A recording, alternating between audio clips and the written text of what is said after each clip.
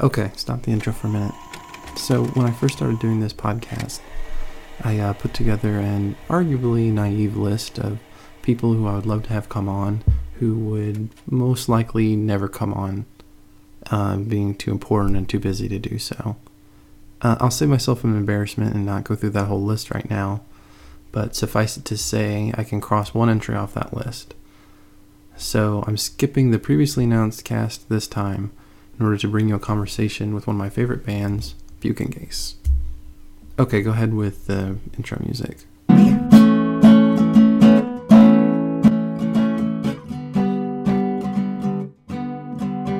So you may have heard them on a Radiolab podcast. They've been on a couple, and that's where I found out about them. I've been hooked since then. Just a quick bit of explanation. The name Buke and Gase refer to the instruments that they play, the band plays. The Buke being a baritone ukulele that Aaron plays, Aaron with an E, and the Gase is a self-made guitar-bass hybrid that Aaron without an E plays. They were gracious enough to take some time after their show in Boise to talk to me, and they were in mid-after-show merrymaking when we recorded, so you'll get to hear some of their other compatriots in the background and the foreground sometimes, but I hope that won't detract too much. Anyway, I've wasted enough time already, so let's get into it.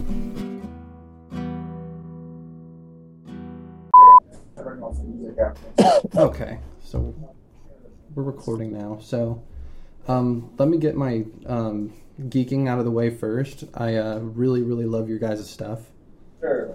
I've really been enjoying Function Falls a lot. It's really nice that you guys are trying. It seems like something new, but not completely different. Like I still feel that connection to your other work, but it's nice to get kind of a little more of a different sound out of it. I really enjoy it so far. Oh, thanks. Cool. So, for the uninitiated, could you give us like a brief description of what kind of sound you try to come up with, or? We try to come up with the biggest sound possible, given the fact that we're just two people and we aren't using any backup tracks or pedals, like as far as rhythm is concerned. Yeah, so we're also trying to fill out the whole entire frequency range. Yeah. So yeah, I mean, not all the time, but we're trying to have the capability to, have all of the elements there. Right. Percussion, yeah. Even though it's minimal percussion. But yeah. We wanted to. When there is percussion, it's big. It's like a big element. Yeah. Cool. Yeah. I've explained it to people when I'm trying to get them to listen to it. It's kind of like, I tell them it's kind of like wasabi peas. Like, at first, like, it might be different or something really, I might have a strong reaction to it. And at first it might be kind of like, oh, I don't know. But after a while you just start craving it. And yeah, sometimes it's just the only thing that really satisfies. So like that. It's like wasabi peas. Wasabi peas. It's also kind of like a lot, you know those fiery hot Cheetos. Yeah, exactly. No, but I don't want to eat those. I know, but Aaron, you haven't tried them. That's the thing. You might not like it. You might not like the idea of fiery hot Cheetos and like the nastiness that Cheetos could possibly be. But once you eat a fiery hot Cheetos, you will find yourself craving the shit out of it. I'm telling you, okay. I don't like Cheetos, right, and I tried it, and I was like amazed as to how much I wanted to have another. I'm gonna agree with you on that one. Yeah, they're great. Sorry. So, how did you two end up making music together? We met. I don't know. We met in 2000. 10 years, yeah, over more 10 than years 10 ago. years ago. Mm-hmm. In 2000, and we were introduced because we had the same name. Right. And then we figured out that we played music, and then we started playing music. Okay. And then we had a band for a while, and the band broke up. And And then the band broke up, and then I had another band. Then he had another band, and I was doing other stuff. And then at the same time, copy everything I'm gonna say. And then at the same time, you contacted me, and I wrote back. And you did write back. I wrote back, and when we ended up, then we played again. Mm-hmm. And that was 5 years ago. And that was like 5 years ago. I'm really. And now we're in Idaho. Now we're in Idaho. What the hell? That's like the reverse success story. You go from Brooklyn all the way to Boise. Yeah. Usually you try to go the other way. No, everyone wants to leave Brooklyn now. Yeah. That's it. It's over. Over. So were you guys making the same kind of music before you got together, or similar kind of music, or? No, it was different because it was a 4-piece band. Yeah, it was 4-piece. It was kind of noisy stuff. It was basically the same. It was kind of the same. It was kind of the same, but it was 4 people instead of 2. Yeah. And so. Well, we also had another project. We were doing like electronic. Oh yes, that's true. That's true. Just a duo electronica thing. We never played out. Yeah. Never released anything. Yeah. I'm thinking about that though. Yeah. But it's really dated now. All right, so I mean, it's really easy to kind of focus on the instrumentation. Like that's obviously a big piece of your music. But I've also read saying that it really isn't about building the instruments as like a gimmick, but it's really kind of just to fulfill a need for your music. Is that something you can expand on a little more? Yeah, I mean, because we are 2 people, and we want to keep it as 2 people, but we want to be able to play everything, that to the fullest. We want to be able to play. We want to play. We want to create manually the sounds that we're doing. Right. I mean, it's not unheard of that we're might in the future use more electronics or other stuff. Yeah. I mean, I'm definitely into that, but at this point, we're just kind of exploring how to, play these weird guitars. Yeah. And have them do everything that we want them to do. So in order to do that, we have to kind of make them. We have to enhance. We have to enhance the instruments, or modify basically. them to, make them create noise that we want. Right. So in my case, it's like I want to be able to do the low end. I want to also be really bright and sparkly and do high notes or whatever. Yeah, but essentially, like what you've done with your instrument is you've made it possible to be both the rhythm guitarist or lead guitarist at some point, and as well as the bassist at the same time with your one instrument. So, yeah. But of course, it doesn't come off as like a rhythm guitarist and a bassist. It comes off as something completely different, just because how we use the instruments, how the instruments are dictates like how we actually write with them, and so the parts that we're writing are not necessarily traditional bass lines, guitar lines, Yeah. At least that's what I'm trying to get with your instrument. Yeah, and I definitely get the impression that it seems like the handcrafting things is really kind of part of your silk screening the t-shirts or like the Plus Minus album. It's also kind of out of wanting to have complete control over what something looks like and being cheap. Yeah, I mean, we're it's economically, it's nice.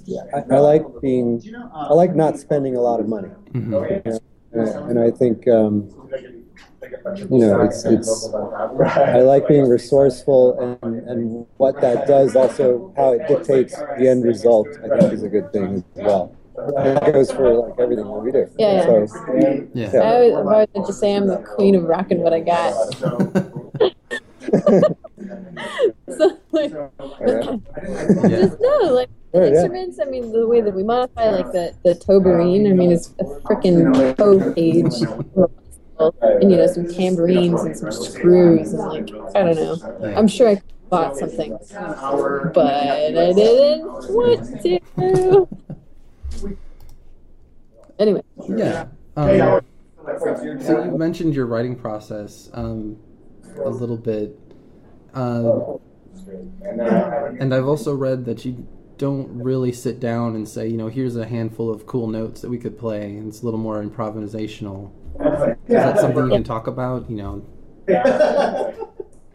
Yeah, it's basically that's how we write. Yeah, we get together. We get together and we just improvise and record it all, and then we weed through our recordings and pick out stuff that we like and put it together and go from there. So I mean, sometimes it's very little remains from the improv, and then sometimes it's just the whole song is just the improv. Like we just learn it for note. Depends on what it is. Yeah. That's our process. And do you do the lyrics the same way, or is that just really the music? Say it again. I'm sorry. Do you write the lyrics the same way, or is it something depends. else? Yeah, it varies. Oh, it cool. varies. Like sometimes I write with journal or whatever. I write messy stuff, and sometimes I'll use that when we're revising. I'll read from it basically, or sing from it. Or other times I'm just babbling nonsense, and so when we go through it, it sounds like something. It starts to sound like something, and then then I start to write from that. So there are some that are contrived lyrics, and some that are completely natural and whatever they were. Yeah. Okay. So shifting gears a little bit to actually recording, it seems like, especially today, it's really easy for someone to just go up and pick up one or two pieces of equipment and be ready to record. Just get your MacBook with your GarageBand and whatever adapter you need to plug in. But at the same time, there's so much, there's so many walkthroughs and guides and so much you can do with desktop software that it's kind of like, it's really easy. There's no barrier to entry to recording, but at the same time, you could get really deep into musical theory or instructional guide. Is there like a happy medium for someone who's just starting to record that you would kind of point them to? As far as the programs that they could use? Well, yeah, like, would you just say if someone's interested, just mess around with GarageBand or something like that? Or would you advise them more to study up to kind of see what... General? Yeah, just in general. Well, I mean, you need a few pieces of equipment, right? Right. I mean, what do you mean by happy medium? I guess I don't understand the point of the question. So, like, someone like me, who I just kind of play, I don't really write music per se, but I just kind of get in with other software and just kind of mess around and experiment.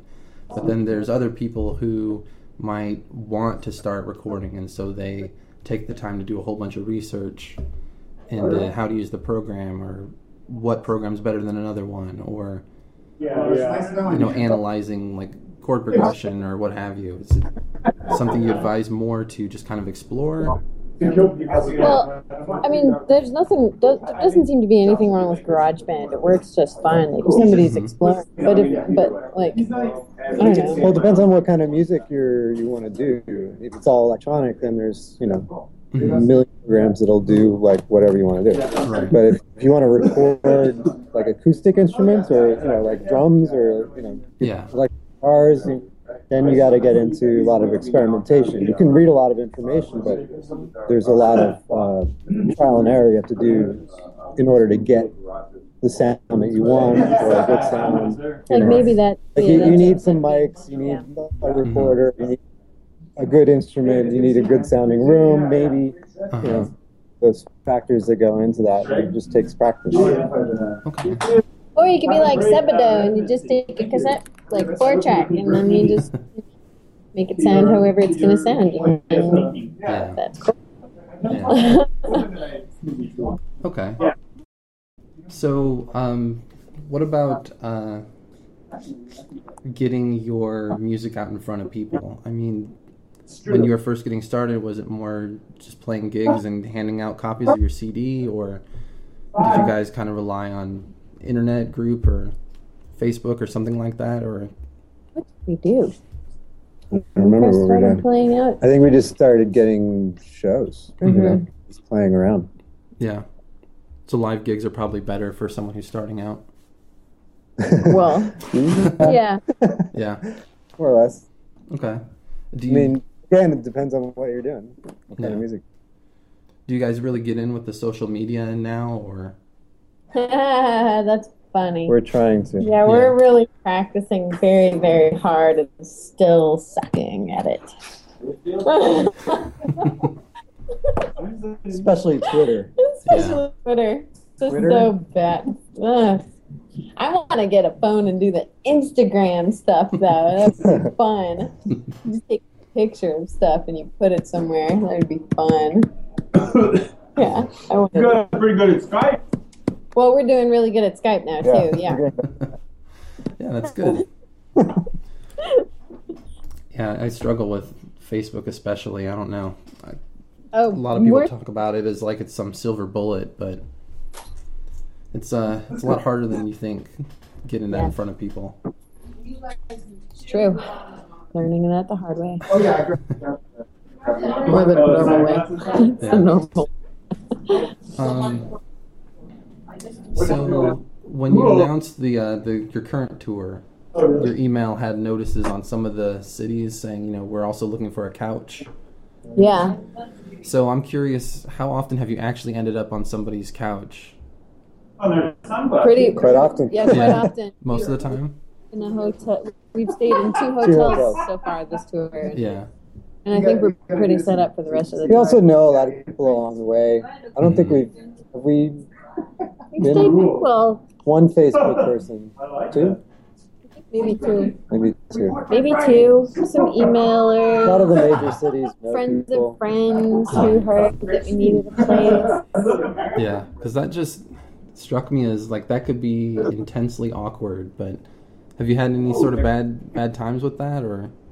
No, No. not at all. Good. No, it's really great. We've been very well taken care of by people who really appreciate what we do, and that's really awesome. Yeah. Yeah. Is that a strategy you might suggest to somebody who's maybe thinking of going out on the road for the first time, or do you need to kind of build up a base before you? People need to know who you are. Yeah. Yeah. I mean, it might be a little difficult to just But at the same if you're doing your first tour. But at the same time, like, how did people start doing tours? Like, I don't know. I guess they go to hotels. But I feel like smaller tours, and if you're just starting out, you go to places where you know people because you want to play in. Sure, I think it's a great tactic because I'm sure there's someone that you know. It's a friend of a friend somewhere in Arizona or something. Yeah, how else are you? And maybe they connect you through Facebook. Yeah. And how else are you setting up the shows? It's not like if you knew you have some setting up shows for you and getting you hotel rooms right away. Yeah. And now, I'm sure this is probably more complex than just a straight answer, but so setting up a tour like that, how do you approach a venue, or how do you even select a venue? If it's someplace you've never been before, you just kind of search for live venues and then approach them, or you kind of have a target in mind, kind of build your... I mean, the last time we've done that was in Hominid. That was like in It was almost 2000, 10 years ago. It was yeah, the last time we booked our own 2001 or tour. 2. Oh, yeah. I don't even, and back then it was just calling venues. Yeah. Like literally like getting on the phone. Huh. Now it's a lot easier, I'm sure. You just send out a bunch of emails, but Oh, yeah, true. not that there wasn't email back then, but, No, but there it wasn't wasn't. the same type of infrastructure as there is now. Yeah. Nice to see you again. But yeah, I mean, it's possible. Yeah.